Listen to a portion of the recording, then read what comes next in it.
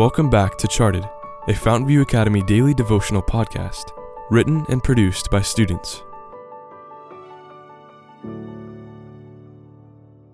Episode 36, written by Nadia Sturmisdottir. It Can't Hurt, Part 2. Unceasing prayer is the unbroken union of the soul with God, so that life from God flows into our life, and from our life, purity and holiness flow back to God. Steps to Christ, page 97. The idea of praying kept hitting me harder as I grew rather chilly. My prayers just bounce off the ceiling back at home, so why should they work now? I was uncertain, but eventually the cold got to my bones, and I prayed the driest, most impersonal, coldest prayer ever. It bounced off the sky. After a couple of minutes passed, I heard a man's voice behind me ask, "Do you need help?" A bit scared, I nodded my head hesitantly and let the man pull me out of the snow.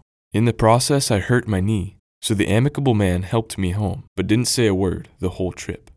Getting close to my doorstep, the atmosphere became awkward, caused by the man's constant muteness.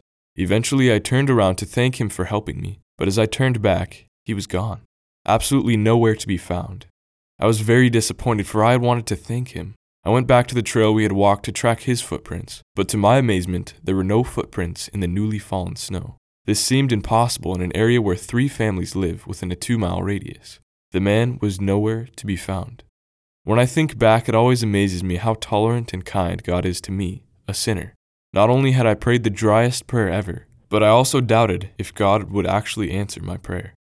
Even though I didn't deserve his help, he still answered my prayer. God decided to send me a sign, showing that he had not forsaken me.